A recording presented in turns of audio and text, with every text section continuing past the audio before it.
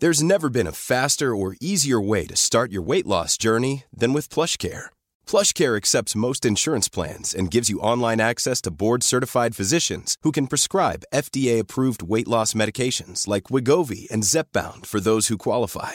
Take charge of your health and speak with a board-certified physician about a weight loss plan that's right for you. Get started today at plushcare.com/weight-loss. That's plushcare.com/weight-loss. plushcare.com/weight-loss. Quality sleep is essential. That's why the Sleep Number Smart Bed is designed for your ever-evolving sleep needs. Need a bed that's firmer or softer on either side? Helps you sleep at a comfortable temperature? Sleep Number Smart Beds let you individualize your comfort, so you sleep better together. J.D. Power ranks Sleep Number number 1 in customer satisfaction with mattresses purchased in-store. And now, save 50% on the Sleep Number Limited Edition Smart Bed for a limited time. For J.D. Power 2023 award information, visit jdpower.com/awards. Only at a Sleep Number store or sleepnumber.com. I'm Sandra, and I'm just the professional your small business was looking for. But you didn't hire me because you didn't use LinkedIn Jobs. LinkedIn has professionals you can't find anywhere else, including those who aren't actively looking for a new job, but might be open to the perfect role,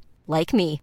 In a given month, over 70% of LinkedIn users don't visit other leading job sites. So if you're not looking on LinkedIn, you'll miss out on great candidates like Sandra. Start hiring professionals like a professional. Post your free job on linkedin.com/people today. Welcome back to another episode of the How I Quit Alcohol podcast.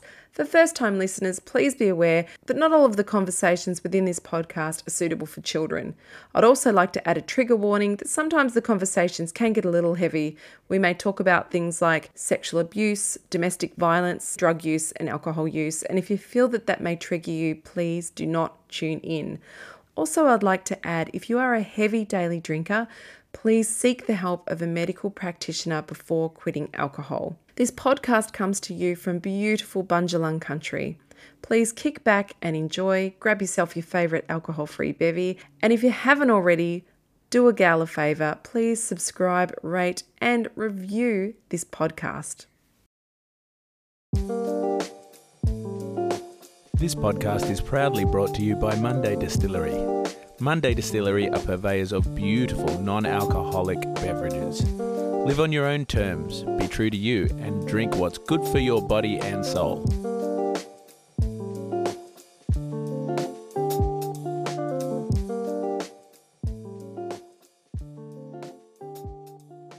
Are you sick of feeling controlled by alcohol? Do you want to drink less?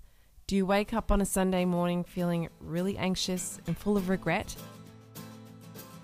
I'm Danny Carr, and welcome to my podcast, How I Quit Alcohol.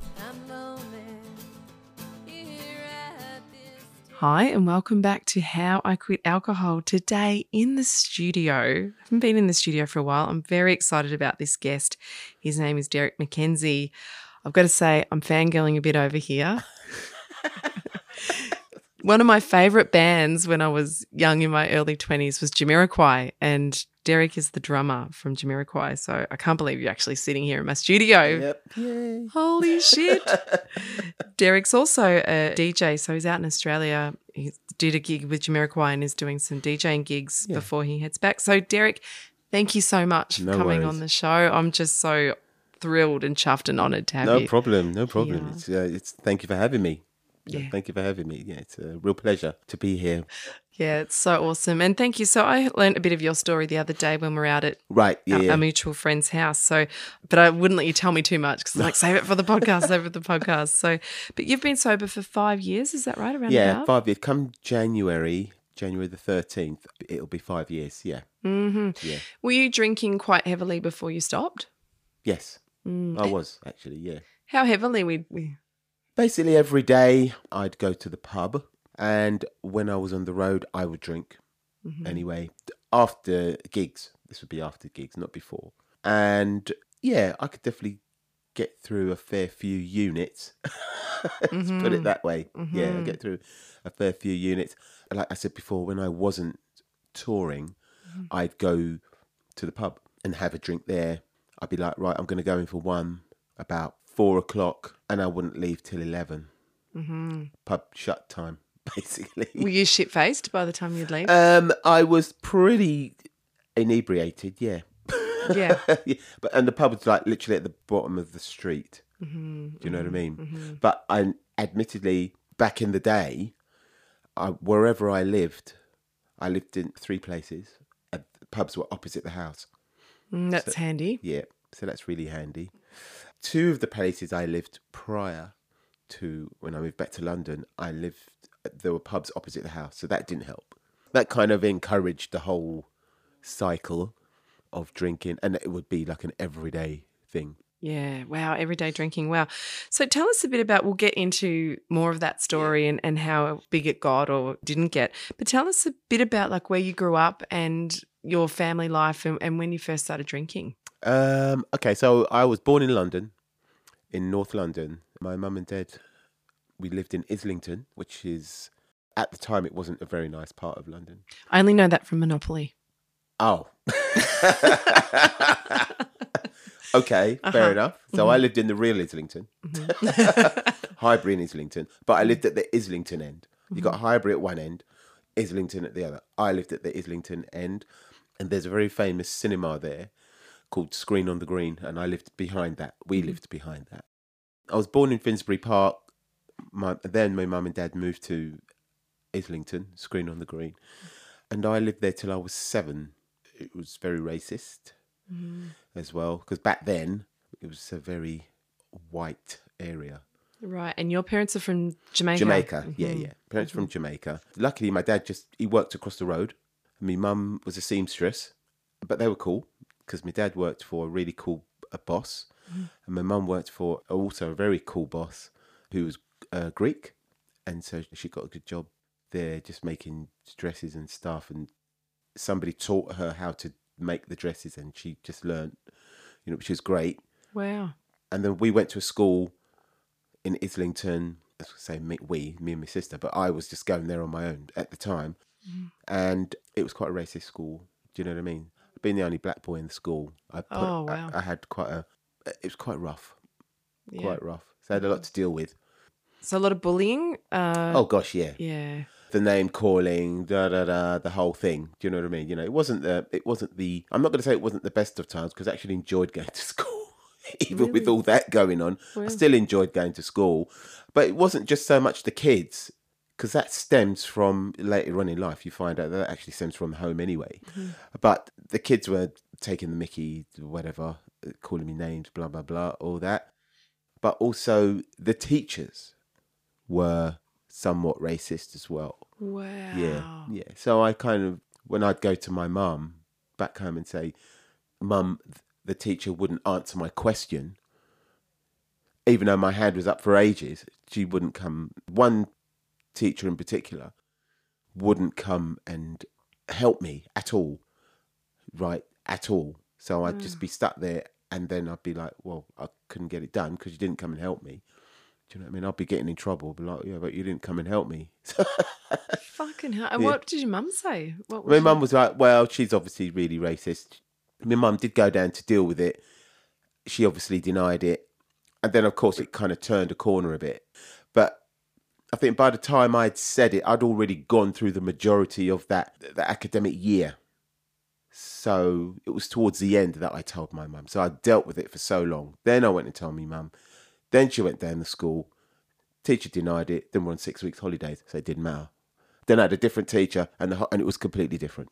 But still dealt with the racism from the kids. Yeah. That was right through till I was about 7. And then I moved to Tottenham, and then going from an all-white school to then an all-black school in Tottenham. It's just like, okay, what's going on? This is kind of weird. Because I would think I was going into a school where it was going to be the same as the other school. But it was actually the opposite. Wow. Which was cool. Do you know what I mean? I made friends. And I'm still friends with people that I went to school with back then to this day. Wow. Were you able to make friends in that first school, in that all-white school? Did I make friends in that? I did make friends in that school, actually. Yeah, I got on with everyone. I just wanted to be included. It's kind of difficult. It was 1 minute, I'm your best mate. The next minute, I'm not your best mate. It was a bit like that. Wow. Yeah. It was a bit like that, calling all sorts of names. I won't go into that now, but yeah. You can only imagine. You seem to talk about that with still a smile on your face. Yeah, because I'm over it. Yeah. I'm over it. You know what I mean? I'm not bitter. I'm just like, it's not my problem. I am who I am, and they are who they are. But the way my parents brought me up was to not be that way. So consequently, I just wanted to be everyone's friend. Because my dad had friends who were white and who were cool. So I expected my friends to be white and cool, but they weren't. They were kind of white, but not so cool. Do you know what I mean? Can I just ask, Derrick, what do you think that, or did it do anything to your sense of self, like looking back now? Yeah. I would say it kind of, I'm not going to say instilled, because that would be the wrong word.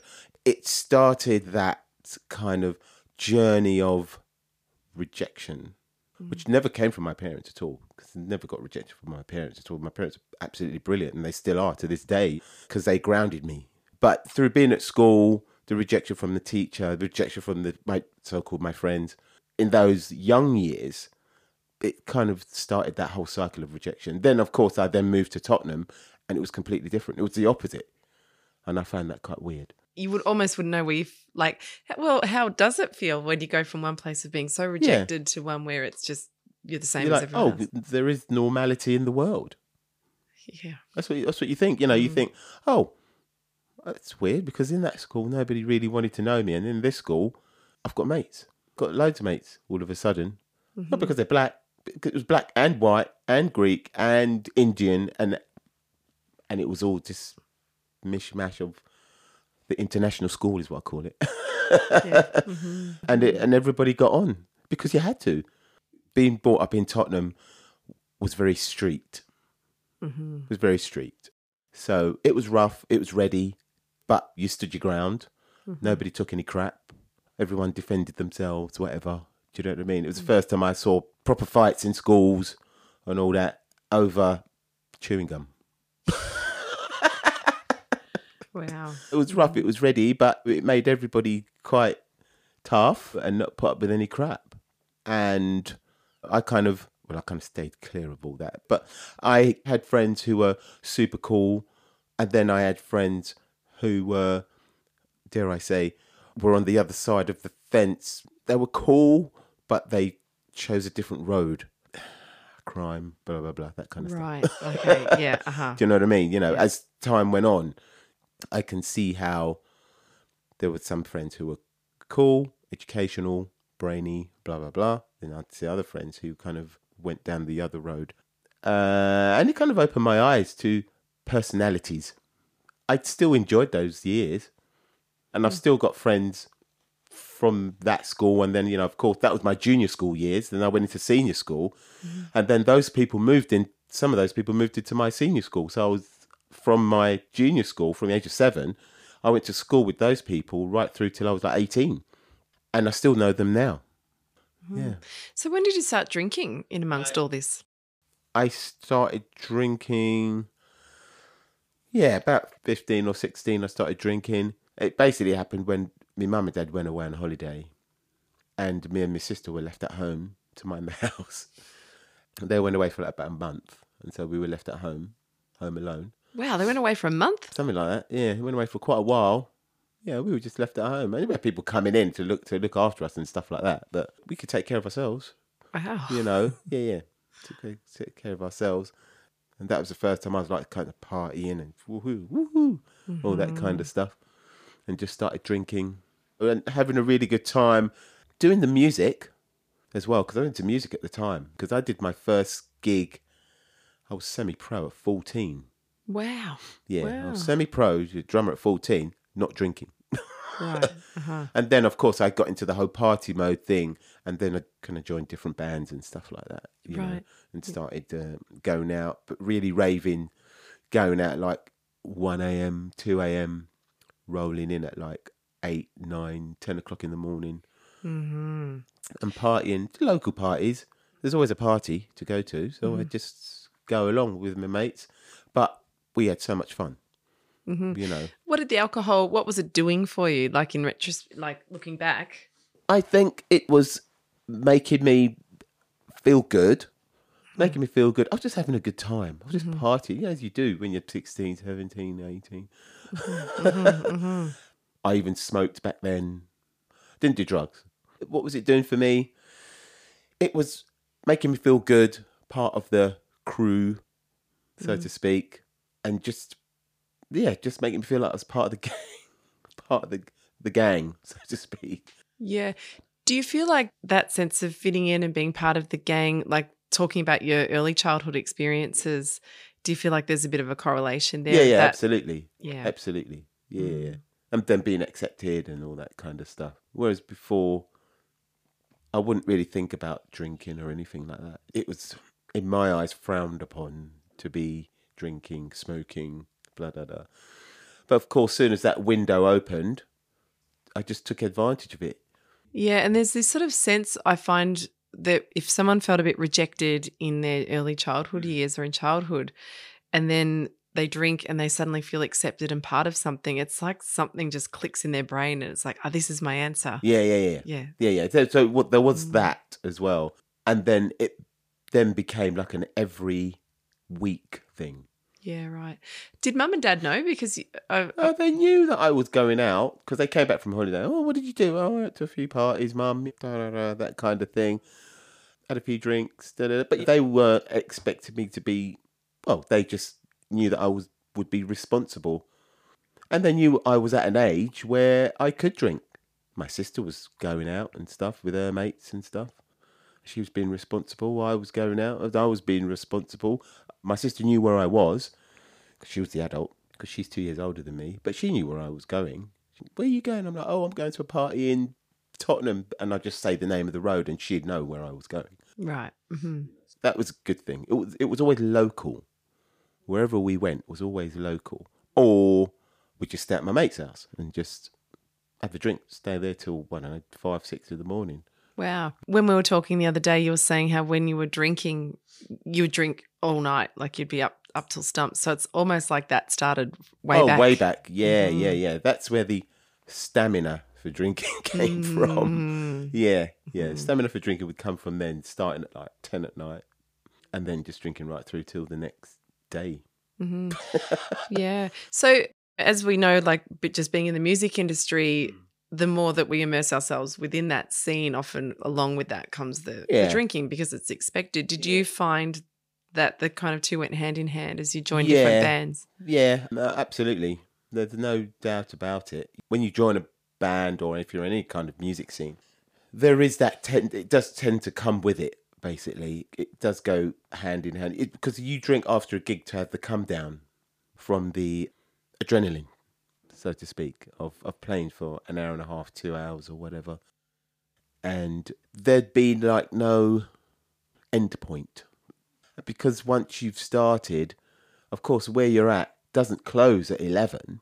It shuts at 4, 5, 6 in the morning. You just drink. Because once my gear was all packed down, that was it. I'm like, I'm on it now. Do you know what I mean? You know, it's like work's finished. Yeah, work's finished. I'm on it now. And that's my early years when I used to pack down my stuff. But then, of course, I got responsible and then I bought a car. So then the drinking had to kind of stop. Still had a couple of pints or a couple of drinks and stuff. But then I'd drive myself home. Unacceptable, but I did it. Or I'd get driven, but I'd still drink. I'd feel good after the drink. I just felt like it was something that I had to do. It then became habitual. Yeah. After doing the show, having a drink. Do the show, having a drink. Whether it was a small show, whether it was a big show, medium show, it doesn't matter what show it was. I'd have to have a drink afterwards because the body felt as if it needed it. Yeah. It's like when you have dinner and you've got to have desserts after or a coffee. The body feels, got to have a sweet after savoury. Yeah. Do a gig, have a drink. And then obviously there's the problem when you start to play a lot and then there's more and more of it. Tell us about when Jamiroquai kind of took off and getting started in that band and then that obviously got massive. Did that increase the drinking? Like what happened there? Oh, yeah. Some funny stories there. Yeah, the drinking did increase at that point because it was more accessible. I'd never heard of a rider. So we'd get a rider after a gig. Can I just jump in? I heard someone ask Ash this the other day on a podcast he was on, and he didn't answer the question properly, but someone said, what is a rider? And so the rider is what's provided by the venue. It's like a the promoter. Yeah, or the promoter. For the band. It's their needs. Their needs. Their needs and like wants. Yes. You know, from blue M&Ms to sausage rolls, ham sandwiches, peanuts, crisps, beers, wines, vodka, anything. Anything. You write your list of the rider and it should be there. Yeah, and the bigger you get as a musician or band, the more extensive usually, and quite sometimes ridiculous, the rider hence get. Blue M&Ms. That's right. Do you know what I mean? Yeah, that's ridiculous. Who would want blue M&Ms? Correct, yeah. But you'd get your rider, which always included some sort of alcoholic beverage. Did everyone, I don't know if you're allowed to answer this or not, did everyone in the band drink? Yeah, we all drunk. Yeah. Yeah, we all drunk. We all like to drink after the gig, some more than others. Me being more. You're right. Me being the more, I hold my hands up to that. Because a lot of the guys didn't, they drunk, but everything was within reason. And I kind of went a little bit over the top. So you were a bit more edgy one. How did the band get together? How did you end up in that band? I ended up in the band I had to do an audition I was in another band called Urban Species. Then I got a call from the publisher. They rang me up at home and just said, there's this band called Jamiroquai, they need a new drummer. Are you up for doing the gig? And I'd never heard of the band. So I said, yeah, all right, yeah, I'll have a go. Why not? When I went along and did the audition, I had 2 auditions and by God's grace, I got the gig. And that's how I ended up in the band in 1994. Wow, so were they already pretty big? Oh, they were massive back then. They were already massive because they did Emergency on Planet Earth. Right. So I joined in Space Cowboy. Oh, awesome. Yeah. So I started recording with the band like the following week. So did anyone in the band notice that you or ever pull you up on the amount that you were drinking, or was it? No, that wasn't until much, much later. I mean, years down the line. We're talking years down the line here. Because we all like to drink, and just that my stamina for drinking was my tolerance for drinking was quite high. So let's put it this, and I'm only speaking for myself here. I'm not talking about the rest of the band here. I'll be very specific about that. Speaking for myself. I would do the gig. I never drank before a gig. Never. Never drank before a gig. I would then do the gig, 2 hours long, 2.5 hours, whatever it was. I'd then come off, we'd do an encore. But during that encore, I'd get a drink. Yeah, which would be vodka or orange juice. It was back then. That's what I drank back then. And then I'd go and do the encore and I would have my drink next to me on my drum riser. And it would be a strong drink because it would be in a pint glass. People would want to come and take a sip of my drink. And I would say to them, don't take a sip of that drink. Why would they want to take a sip of your drink? I don't know. They knew it was alcohol. Like people in the band? Yeah. Right. So, all right. So they knew that you've got the booze there. They want to come up and steal it. Not everyone, but, you know, just a couple of times, take a drink, because they wouldn't remember to go and get themselves a drink, but I would. I'd rush to the dressing room, get myself a drink, come back, go on stage. Yeah, and you're feeling a bit protective over it too. Yeah. You're like, fuck off. It's my bloody drink. Yeah.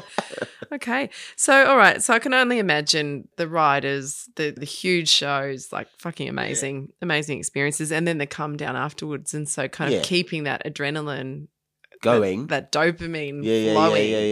Yeah, you just keep drinking. And the thing is, and then what I would do is then it got to the point where I'd then drink just whatever was left just to get the buzz.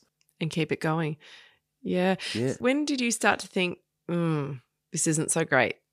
It wasn't until like maybe 2000, 2005 maybe. And what was happening? The band had been successful, and then I got into a relationship, got married, had kids and stuff, and it was going well. It was really going well.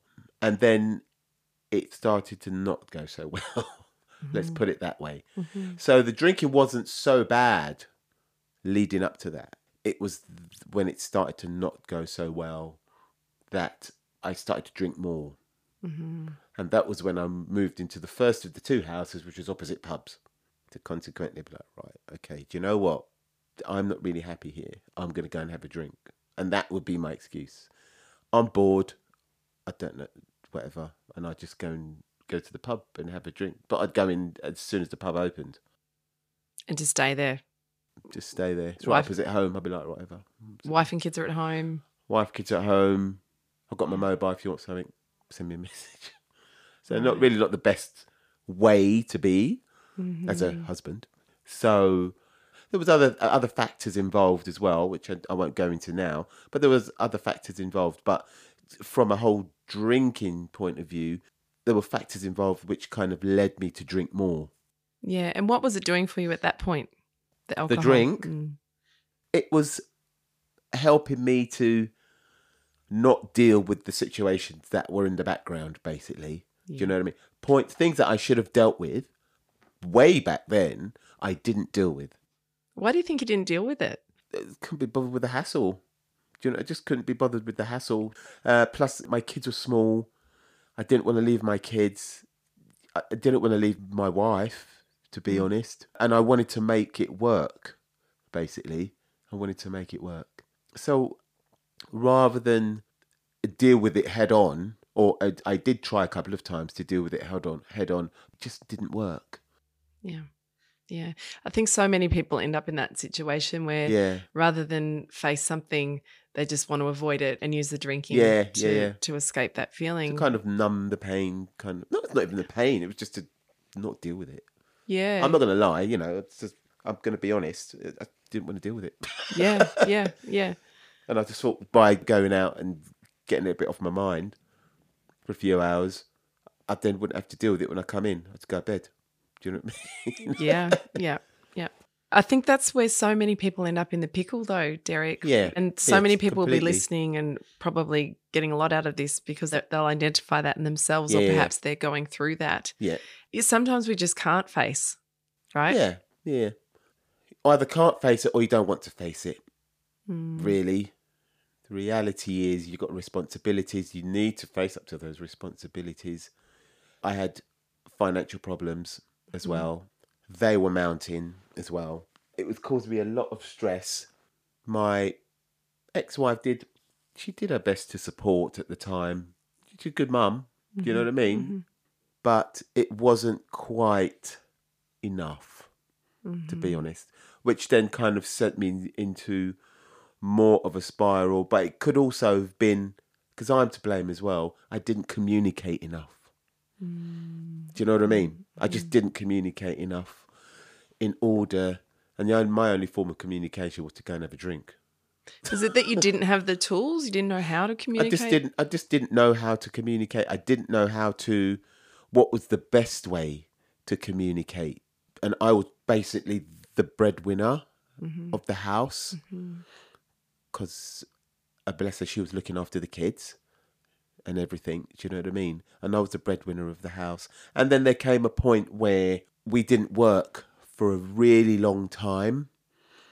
And what happened was, because we didn't work for a really long time, there wasn't much of an income coming in, but I still had this house to run, which is quite a big house, and cars and and all that kind of stuff. So I've had the big house, I've had the cars, I've had all that, and then I had to sell the house, but the house took 3 years to sell. It took me forever, and that really put me into a massive spiral, more drinking. And then just getting really drunk, coming in late and all that, and just not dealing with it. Just not dealing with it properly, and not talking to anyone. That was the other thing. I didn't speak to anyone. I just dealt with it all on my own. I was dealing with all the paperwork, dealing with all this kind of stuff. All I'd see was just mounting piles of paperwork. Oh, how stressful. Yeah. And my way of dealing with it was to drink. That avoidant behaviour that we have, oh gosh, and it just, because we just don't want to face things. We just don't want to face it. I mean, I'm sure you've kind of had those moments as well. Do you know what I mean?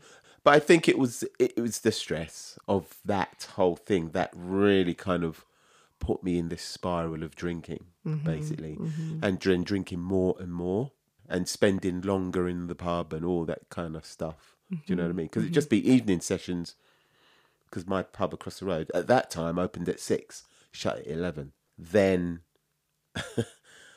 and then when we moved again, eventually sold the house, moved again, we had another pub. I moved opposite another pub. That pub opened at 12, shut at 3, opened again at 6, shut at 11. Ooh. Shit. The rest is history. And I would do that unless I was on the road. But even when I was on the road, I was drinking. Yeah, because it's well and truly ingrained by now. Yeah. I was drinking loads on the road. Yeah. Not before a gig, though. Always after a gig. Yeah. And I'd be up all night. Drinking on your own or with people? Were they partying? So with people. I'd go to a club and stuff. I wouldn't get up to no rubbish. It would just be just drinking and just listening to music and just drinking. Just to have that kind of drinking atmosphere. And I was known as the sociable one because I'd just get to know loads of people. Because I was very sociable. Oh, how you doing? Da, da, da. What are you doing now? Da, da, da. Going out? Whatever. I'm like, oh yeah, cool, I'll go along. And I'll just go along tonight. Club, I get to know people, get to know the club owners, all that kind of stuff. And just be drinking. And that's what I did. Kind of day in, day out after a gig. Do you feel like being in such a famous band as well, people would sort of... Oh, absolutely. Yeah. You learn as you go along, though. Right, yeah. Yeah, you learn as you go along, though. But yeah, it was part of being in the band. That was one side of it. Because everybody kind of did their thing. Everybody in the band just did their thing. Some people went to bed. Some people had a drink and then go to the hotel bar. I'd go out. I would go out. Club and then roll in at like 5 in the morning, 6 in the morning, that kind of thing. Drinking all night, whatever. So when did you go, okay, enough's enough? So, okay, we are now quite a few years on. I'm divorced. I'm now living in Poland. Oh. Yeah, because I moved to Poland. Wow. With an ex-girlfriend. And even at that time, I was still drinking. Because I was still in depression and not very well, basically. Overweight, all that kind of stuff, drinking loads. And I got to a point in my life whilst I was in Poland, with the help of my sister, who called me constantly. She actually said to me, she goes, Derrick, because she's a Christian, right? My sister's a Christian. She goes, you need to let the Lord into your life. And I'm going, yeah, whatever. You know what I mean? You know, yeah, whatever. I don't know. But, you know, the more she kept talking about it, the more I thought, you know what? This might be the way out. Because you wanted a way out? Oh, gosh, yeah, absolutely. But I was into habitual drinking. Yeah. So you knew it was a problem, like you knew you wanted to change. Did you try to change before that? Yeah. Didn't work, though. What would you try? Not much.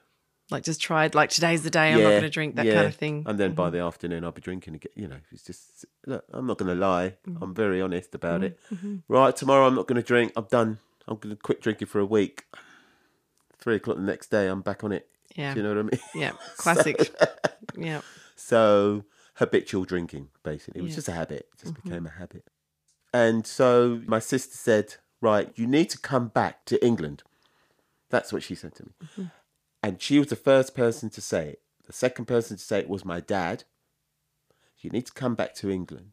Because they could see what was happening, right? They could see what was happening. And the last person to say it to me, and I'll never forget this, was Jay. Jay said to me, he goes, Derrick, let me give you a word of advice. Come back. Come back to England. Yeah, you're divorced, going for it with your kids and all that kind of stuff. Because I was going through a bit of a rough time with the kids and stuff. The ex-wife and all that. But he said, your kids will come back to you. Don't worry about that. They'll come back to you. But come back to England. This is where you're based. This is where you're based. Don't be out there because you're on your own. Those were his words. Wow. That's what he said to me. And that's the singer? Yeah. Jamiroquai. Yeah. Just people come listening. back here. He sat outside of his house, sat on his doorstep, and those were his words. So not only did I hear it not once, not twice, I heard it 3 times. The same message 3 times. And of course I had to go back. I had to go back to Poland. And during this time, when I went back, I actually gave my life to Christ whilst I was in Poland. Whoa, where? Like at a church or at a... No. I was just in where I was living. I just decided I was reading the Bible. My sister was sending me verses, and I was reading these verses and just thinking, this makes quite a lot of sense to me. Yeah, this actually makes a lot of sense. Of course, I was still drinking, but I kind of found a sense of peace when I was reading these verses that my sister was sending. And then I just decided, right, I'm going to give my life to Christ and just start to change my life. It was still struggling. Don't get me wrong, still struggling with the drink. But I read my Bible every day, started reading my Bible every day, and getting more and more encouraged to change my path. But I also knew that I had to get out of that situation that I was in over there. And I managed to get out of it, which was amazing. And it was a big, massive weight off my shoulders. So now I'm back home, back in the UK, and still reading my Bible, but not fully into it. Do you know what I mean? But still drinking. Even when I got back, I was going down the pub to drink and still doing that kind of 4 o'clock till 11 o'clock sessions kind of thing. Going into town, meeting mates, still getting drunk and all that. And then I was single as well, so I could do whatever I like. But not like in that way. But I was thinking, right, I could drink to my heart's content. Just nobody's looking at me or whatever. But what I didn't know, my parents were keeping a right eye on me. You know, I think you're drinking just a little bit too much. Maybe you might want to rein it in a bit. Like, yeah, okay, yeah. But what I'd do, I'd go down the pub. This is when I knew it became a real problem. I'd go down the pub. I'd come in at 11, drink more. Been drinking from like 4 o'clock till 11. Come in and then drink like another 2 bottles of wine. Holy shit. Yeah. Wow. Yeah. Wow. You must have been in pain, like something was going on for you. Yeah, I just wasn't happy. I wasn't happy, basically. But still reading my Bible, and then I thought something's got to change here. Anyway, I decided to right, I'm going to start keeping fit. So I got a trainer, keeping fit, going to the gym and stuff like that. That helped, but I was still drinking. I'd go to the gym hungover. Just like, what's the point in that? Waste of money and all that. But I still went, still read my Bible, and then it got to the point, what I then started doing was reading my Bible before I went to the gym, do the session, and then carry on with my day. When you say you're reading the Bible, are you like start to finish, or are you just picking a spot, a random spot? I had an app which basically gave you a verse or chapter to read every day. To read. So I'd read that every day. And then there'd be a bit of a study, Bible study, and then go to the gym. But I'd feel good. But I'd be hungover. That's the problem. That's where I'm like, gosh, I'm wondering why I'm not. And I was overweight as well. Blood pressure was up, all that kind of stuff. I wasn't very well, health-wise. I then got into the cycle of being healthy in the mornings, not healthy in the evenings, basically. Yeah. Because I'd want to drink in the evening. I was actually enjoying the drinking, to be honest, but I wasn't enjoying the drink because I knew it wasn't good for me, basically. I then thought, I really need to curb this. And 5 years ago, I met my now girlfriend, Jo, who I met at my dad's barbecue, right? And I was still drinking then. I was on tour, and I'd go back a bit further. I was on tour. I'd booked myself to come to Australia because it's something that I always wanted to do. Booked myself to come to Australia and just be here for a holiday, you know, not work. Because every time I came here, I was working. I thought, right, I'm going to come here and just not work. A couple of months after I booked it, I then met my now girlfriend, and we got together. We met in the July or August, and we were calling each other and kind of getting to know each other and everything. But I was still drinking. Do you know Was what she I mean? drinking? Yeah, she Was she drinking? well. Yeah. Yeah. Yep, So we go for that honeymoon period, blah, blah, blah. Really nice, having a drink, having a really good time, everything. And then I would go out and I would find myself calling her at like 1 a.m. But she'd pick the phone up. And then I'd speak to her till like 3 and come back home still drinking. And she'd be in bed listening to my nonsense. Bless her. She'd put up with it. Anyway, I'm going to Australia and I was here for 17 days. And 14 of those 17 days was spent off my mind. Boozing. Just boozing. Like, I left on Christmas Day and I got on the plane. I was boozing. I got off the plane. I thought, right, I'm just going to take a bit of a break from the boozing. Called my mates. Most probably I shouldn't have done. I called my mates once. They were like, right, going to meet you in half an hour. Where do you want to go? I was like, oh, the place where we went to the last time. They said it where it was. Went there, and as soon as they turned up, it was cocktails, vodka, and it just started. And that was the day I landed in Australia. And I was there for 17 days, and I drank for 14 days straight. Oh, you must have felt like shit when you got home. The last 3 days, I felt awful. Really, really bad. But I was boozing really heavily. Mental health, how was that? I was probably not in the best place. I'll be honest. Not in the best place. And I think that's another reason why, because I actually came back from, in fact, I came here, Brisbane. I landed in Sydney, spent a lot of time there. Then I came to Brisbane to see my friend, hung out with them for a bit. We went out on a boozy night out. Then I went to Brisbane, had a massive boozy night out with another friend, right? And out all night. Got back the next day. I actually took a taxi there, took a taxi back, left, went back to where I was, my base. Then when I got back from there, I was like, right, I need to take some time off drinking. So that was the last kind of few days. Did a couple of days in Sydney and then got on the plane, came home, met my girlfriend, met Jo, and I said to her, I'm going to stop drinking tomorrow. Because she met me at the airport, right? And so I hadn't seen her for a while. And so I said, this is going to be my last night of wine or whatever we're going to drink. I said, I'm not going to drink after this. She said, all right, cool. And so we had a meal, had my drink, and I think we only had like one bottle of wine. One bottle of wine. Went to bed, woke up the next morning, and I said, I'm not drinking anymore. And she said, okay. She could, she was neither here. She was like, I could take it or leave it. That was her mental thing, you know what I mean? She was like, I could take it or leave it. I don't really need it. And so she dropped me off back home. I then went to see my friend, said to my friend, who was also a boozer, I said, I stopped drinking today. He went, shut up. You have not stopped drinking. There's absolutely no way you stopped drinking. I went, yeah. He goes, go have a drink, have a drink. I'm like, no, I'm not drinking, I'm actually not drinking. So he went, all right, cool. And I was with him like all day and I didn't touch a drop of drink. Not at all tempted? Then it wasn't even tempted. I said, I'm not drinking because I want to go through the day and see what it's like not to have a drink, basically.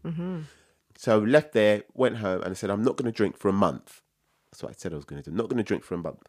Anyway, so I did from the 14th of January to the 14th of February, no booze, and I felt really good. And I said, all right, I'm going to do till the 14th. I'm going to do till my birthday, which is like the end of March, So I just carried on, and that was come January, it's going to be 5 years.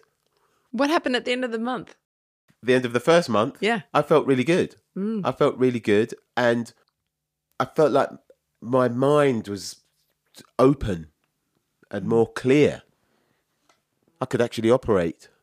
I could wake up in the morning and not think, oh my gosh, I really feel like poo. You can say shit. Yeah. Feel like poo. And then with that came the more getting closer to God in that time as well. So going back to when I stopped, 4 days after I stopped, Jo, my girlfriend, said, she goes, I'm not going to drink either. Because she'd gone out and then she came and met me. She'd had a couple of drinks and then she was like, God, she goes, I feel awful. Do you know what I mean? Maybe she's had a bad bottle of wine or something. But she said, I'm just going to stop as well. So I stopped on one day and then 4 days later she stopped and we both haven't stopped. We both haven't had a drink since. I felt really good after that month. Amazing. Yeah. I could connect with my children because I kind of felt disconnected from my kids. I actually got to the point where I couldn't actually talk to my kids unless I'd had a drink. Wow. Mm-hmm. That's how bad it got. My girlfriend now, Jo, bless her, she'd had a rough time before with her ex, God rest his soul, because he's passed now. And I didn't want her to think that she was picking up another boozy boyfriend. So that was another reason for me to stop, to knock it on the head, basically. And also my parents, they were worried. My kids were obviously, well, my daughter, because my oldest daughter, she was worried. Because she was with me when I went through all the crap. Through all of it, my daughter was with me. With the divorce, she was there. She knew all about it. When I was in Poland, she was going through crap. I was going through crap. We'd call each other. Like that. So my daughter was there. So when I said to my daughter, I've stopped drinking, she was like, oh, that's good. But she knows me as a boozer. Mm-hmm. So when I went through this cycle of not drinking, she was like, wow, that's really, really good. So I said, I've done 6 months not drinking. She's like, oh my gosh, that's really good, Dad. You know what I Wow, mean? that's amazing. Talk to me a bit about that part where you get to the end of the month, because lots of people, like I take people through 6-week challenges of not drinking. And then some people get to the end of that month and have that epiphany like you did, like, I just feel so clear. Why would I go back? Those people that get to the end of a time like that and they're unsure, what would you say? Stay on the road. Stay on the road of having a clear mind. When I got to the end of that 4-week period, I just felt really good. I felt really good. And I also felt as if I'd achieved something. And then I thought, if I can do this 4 weeks, I can most probably do another 4 weeks. But I would have to find something to occupy my time. Do you see what I mean? Yeah, that's important. Yeah. And what it was the Lord. Oh, that occupied your time? Yeah. What, lots of reading the Bible? Lots of reading the Bible, exercising, and then getting into my music. I got more into my music. Mm-hmm. I thought, I'm going to get back into writing. I'm going to get back into doing what I like to do musically. So that took me away, took my mind off all that. It's really interesting. So we're on same but different. So I talk more about leaning into spirituality, which is the same but different. And like, I think spirituality is so important, whether that's God or meditation or however that looks for you. And then creativity is important, obviously moving the body and but filling that space with something else, and something else that's bigger than the alcohol. And spirituality is such a big part. Like in AA, it's right. And that, look, admittedly, that can turn some people off AA because they don't like the God talk. It's just each to their own there. Right, exactly. I found, I mean, during that time, because I've been baptized and everything.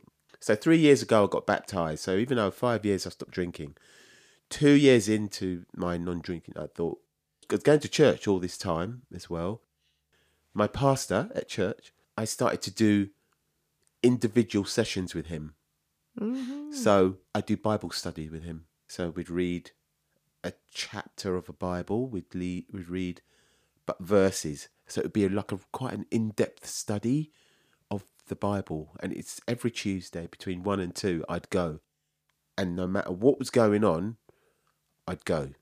So he's almost like a spiritual coach. Yeah. But he was showing me a different way to live my life in a really good, peaceful, positive way, leaning on God to guide me, as opposed to me doing things on my own, off my own back, through believing that, this is just me personally, I'm not saying that people should do it, right? I'm just saying, this is what helped me to be the person that I am today. And consequently, I ended up getting baptized 3 years ago, which you can actually see me getting baptized on YouTube. Oh, really? Because it's filmed. Yeah, it's filmed. It's on YouTube. Yeah. Uh-huh. And it's really helped me to stay focused on not drinking, but just having a clear mind, and then being able to encourage people to quit drinking, and to put it in an obvious way. I think I just found that having that strength, guidance, reading God's word really helped me to focus on life more than drink. Yeah. And through having that guidance, it's helped me to focus on my children and having an amazing relationship with all of my children, with work as well, with the people that I work with, my parents, because I now actually live with my parents because they're elderly now. So I live with my parents, so I support them. Wow. Which is great. So I'm really happy to be, even though my age and I'm still living at home, I'm like, yeah, because my mum and dad brought me up, so I'm helping them. Do you know what I mean? It's being service too. Yeah. And they love it. They don't get in my way, you know. I don't get in their way. We don't argue, nothing. It's really cool. It's nice and relaxed. My parents are the best parents in the world. They're just like super rock and roll, super relaxed, chilled out. They're both retired. If they need something, Derrick, can you do it? Yep, fine, no problem. I do it. I work from home, so I'm there. When I'm not there, my sister's 10 minutes down the road. She's also a Christian as well. My mum's a Christian, so it's a very Christian family. So we're all unified. Right. Having the Lord in my life has really helped me to just stop that boozing and just get on the right path. And it's the best thing that I've done. But stopping boozing is an absolute winner. Do you know what I mean? Yeah. It was destroying me. Yeah. I'm not going to lie. It was destroying me. It was really bad. Yeah. At one point, I openly say, at one point, I could do a bottle and a half of vodka on my own, litre. Fuck. That's huge, isn't it? Wow. And do wine after that. Wow. Yeah, that is the path for serious destruction. Yeah. 100%. Yeah, I was on a really bad road. Yeah. And I speak openly about it because I just want people to know that it's hard to get off of that road. I'm not going to lie. But when you're off of it, it's great. Yeah, 100%. Yeah. When you're off that road, when you're on the right road and you're over the drink and you don't need drink in your life. Because a lot of my friends, remember I'm in rock and roll and they go, don't you even feel like it? I'm like, nah, I don't miss it. I don't think they get it. But they're constantly not going to get it because they drink. So when I'm out with the band members, they're getting on it, woo, whatever, and I'll have a Coca-Cola or I'll have a still water, but I still get involved, but I'm just getting involved without the drink. So I have a laugh and have fun. I'm still that fun person.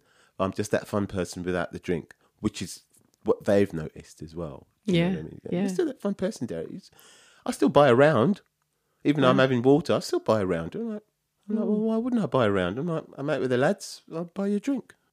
Yeah, that's great. You know, just try and keep it real, keep it normal.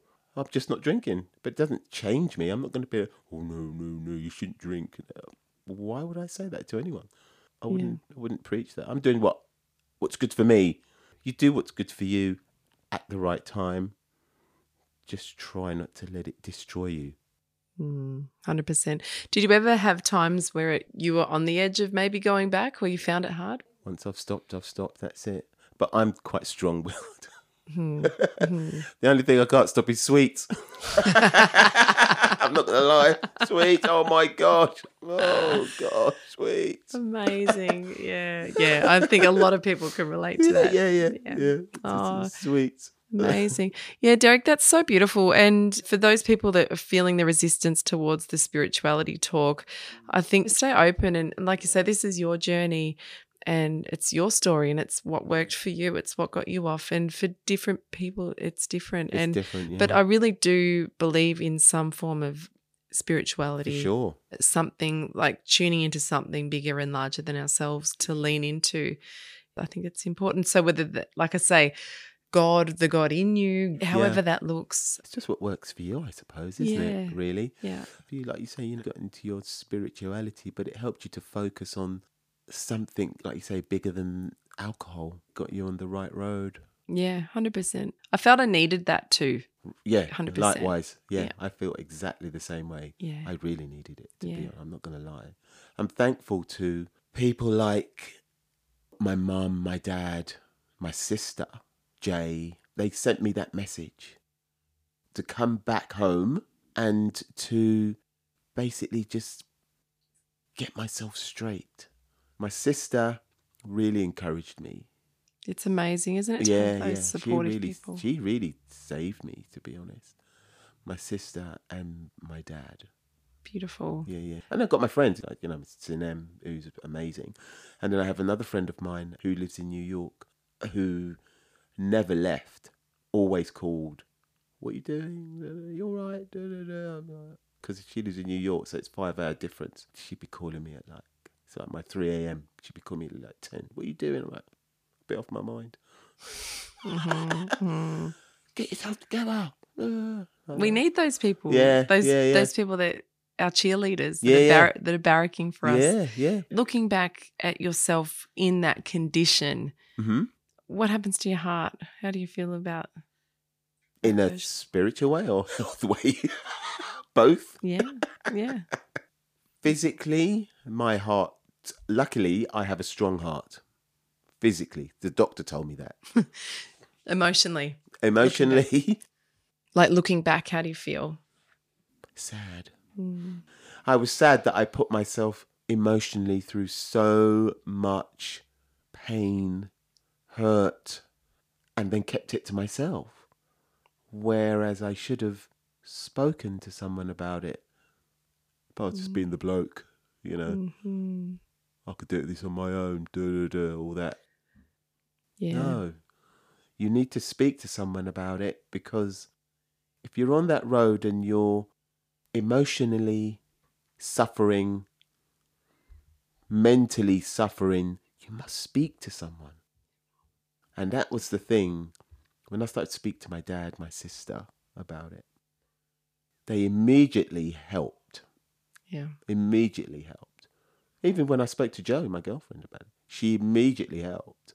Isn't that important? Like if people are listening and you're suffering or you're stuck, it's just so important to reach out. You must reach out. Don't stay at home, and especially don't stay at home and drink. It's the world's worst. You just reach out to someone and just try and fathom out what the problem is. Find the source of it. Yeah. Just try and... I know it's hard to do it on your own. It is hard. For me, it was... Like, we go back to the first part of the conversation, the rejection. And that's what kicked it off for me. It's always the way, isn't it? It's those core wounds. Yeah. 100%. Yeah. And that's beautiful. Thank you for sharing that, because I think that will hit the hearts of a lot of people. Looking forward, what happens to your heart emotionally? How do you feel about your future and where you are? I'm very happy. I'm very happy about my future. I'm healthy. I'm happy I have my family. My kids are great. I have a wonderful girlfriend. I've got great friends, amazing friends. I play in a great band. I have a great musical family. I'm very, very happy, and I'm just generally a happy person. You are. Yeah. I'm just generally a happy person, so I want to be that person. It's not so much of course, we all need money and we all want to be successful and blah, blah, blah, blah, blah. We need that, right? Do you know what I mean? We want that, rather. We want that. But the emotional success is what's more important. The happiness in your heart, the happiness in your mind, the being satisfied in your mind, the being satisfied in your heart. Even with nothing, you can still be happy. Oh, my God. That is the true definition of success, wouldn't you say? Where you sit emotionally, how your heart feels. And I also think that a true measure of success is the quality of your relationships. Yeah. Absolutely. Yeah. And it sounds like you're very successful. Yeah. I try and make them all work. It's about me. It's about the people around me being happy, and then seeing me happy also. And then we can all be happy. Oh. I sound like a real hippie now, didn't I? You're in Byron Bay now, mate. It's all rubbing off. You're not in London now. Oh, Derrick, that's so beautiful. And finally, if you could go back and speak to, little 7-year-old Derrick, what would you say to him if you could have that time with him? I would just say, don't worry, son. Everything's going to be okay. You'll find a way. Yeah, it's beautiful. You'll find a way. You'll find a way. Imagine If he had have known what was laid out in front of him, this amazing journey that you've been on, wow. Yeah, find a way. Yeah. And the help, I'm always there. Interesting though about the help, because I wonder if that little boy had have asked for help, you had have gone to mum sooner. If you said things turned a bit of a corner when you did go to mum. Yeah. But anyway. So that course, those couple of months being at school back then had a long-lasting effect. And then when I listen to other people's stories, not about drink or whatever, just whatever sort of trauma they've had, I always say, where do you think it stems from? Yeah. Do you know what I mean? Because there's always, oh, I'm really fed up. Oh, yeah, but where does that come from? It comes from somewhere. What's making you feel that way? So you try and get people to go back. 100%. Like what you've just done with me, with my 7-year-old self. Yep. So I'm happy. I'm extremely happy. Yeah. I could see that. Yeah. I'm extremely happy. Yeah. I'm very, very happy. I live a wonderful life. God is in my life. My family are great. I'm healthy. My mum and dad are healthy. My girlfriend's great. My kids are brilliant. I have wonderful friends again. And I play in a band which is extremely successful and music that I love. It's great, isn't it? Yeah. It's so awesome. Yeah, it's amazing. Any regrets? Regrets? No, because I think I was meant to go down this road to be here speaking to you right now about this. Because if I hadn't, we wouldn't be having this conversation. Yes. Well, I'm very grateful then. So no regrets. I think I could have handled some things a bit differently, to be perfectly honest. And I hold my hands up to that in a big way. I hold my hands up. So, yeah, for those things, some things I regret, but it's life. But like I say, I wouldn't be here now talking to you about it. Yeah, and actually, okay, this is a final question. That's right. The best thing about being sober? Happiness. Hey. Yes. Happiness. Yeah. Yeah, happiness. And you could do what you want to do when you feel like it without having to struggle. Yes. Yeah. I love that. Amazing. Derrick McKenzie. Oh my God. I can't believe you're sitting on my couch. This is fucking awesome. Thank you so much for your time. Thank you so much. Thank you for having me, and it's a real pleasure to talk about this. Thank you. And thank you for sharing your story with these listeners. And yeah, it's amazing. Wonderful. Thank you so much. Thank you. Bye. Bye.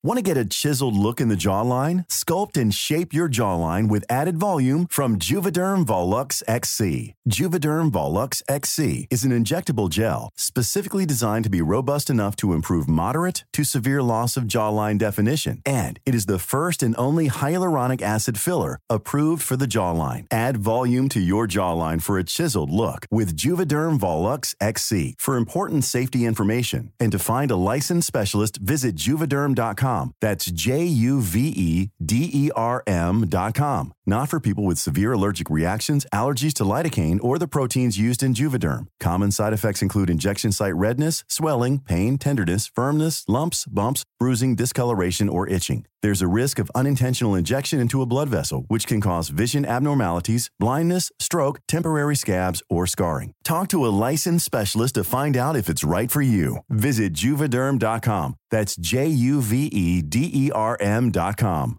Imagine the softest sheets you've ever felt. Now imagine them getting even softer over time. That's what you'll feel with Boll & Branch's organic cotton sheets. In a recent customer survey, 96% replied that Boll & Branch sheets get softer with every wash. Start getting your best night's sleep in these sheets that get softer and softer for years to come. Try their sheets with a 30-night guarantee. Plus, get 15% off your first order at bollandbranch.com. Code BUTTERY. Exclusions apply. See site for details.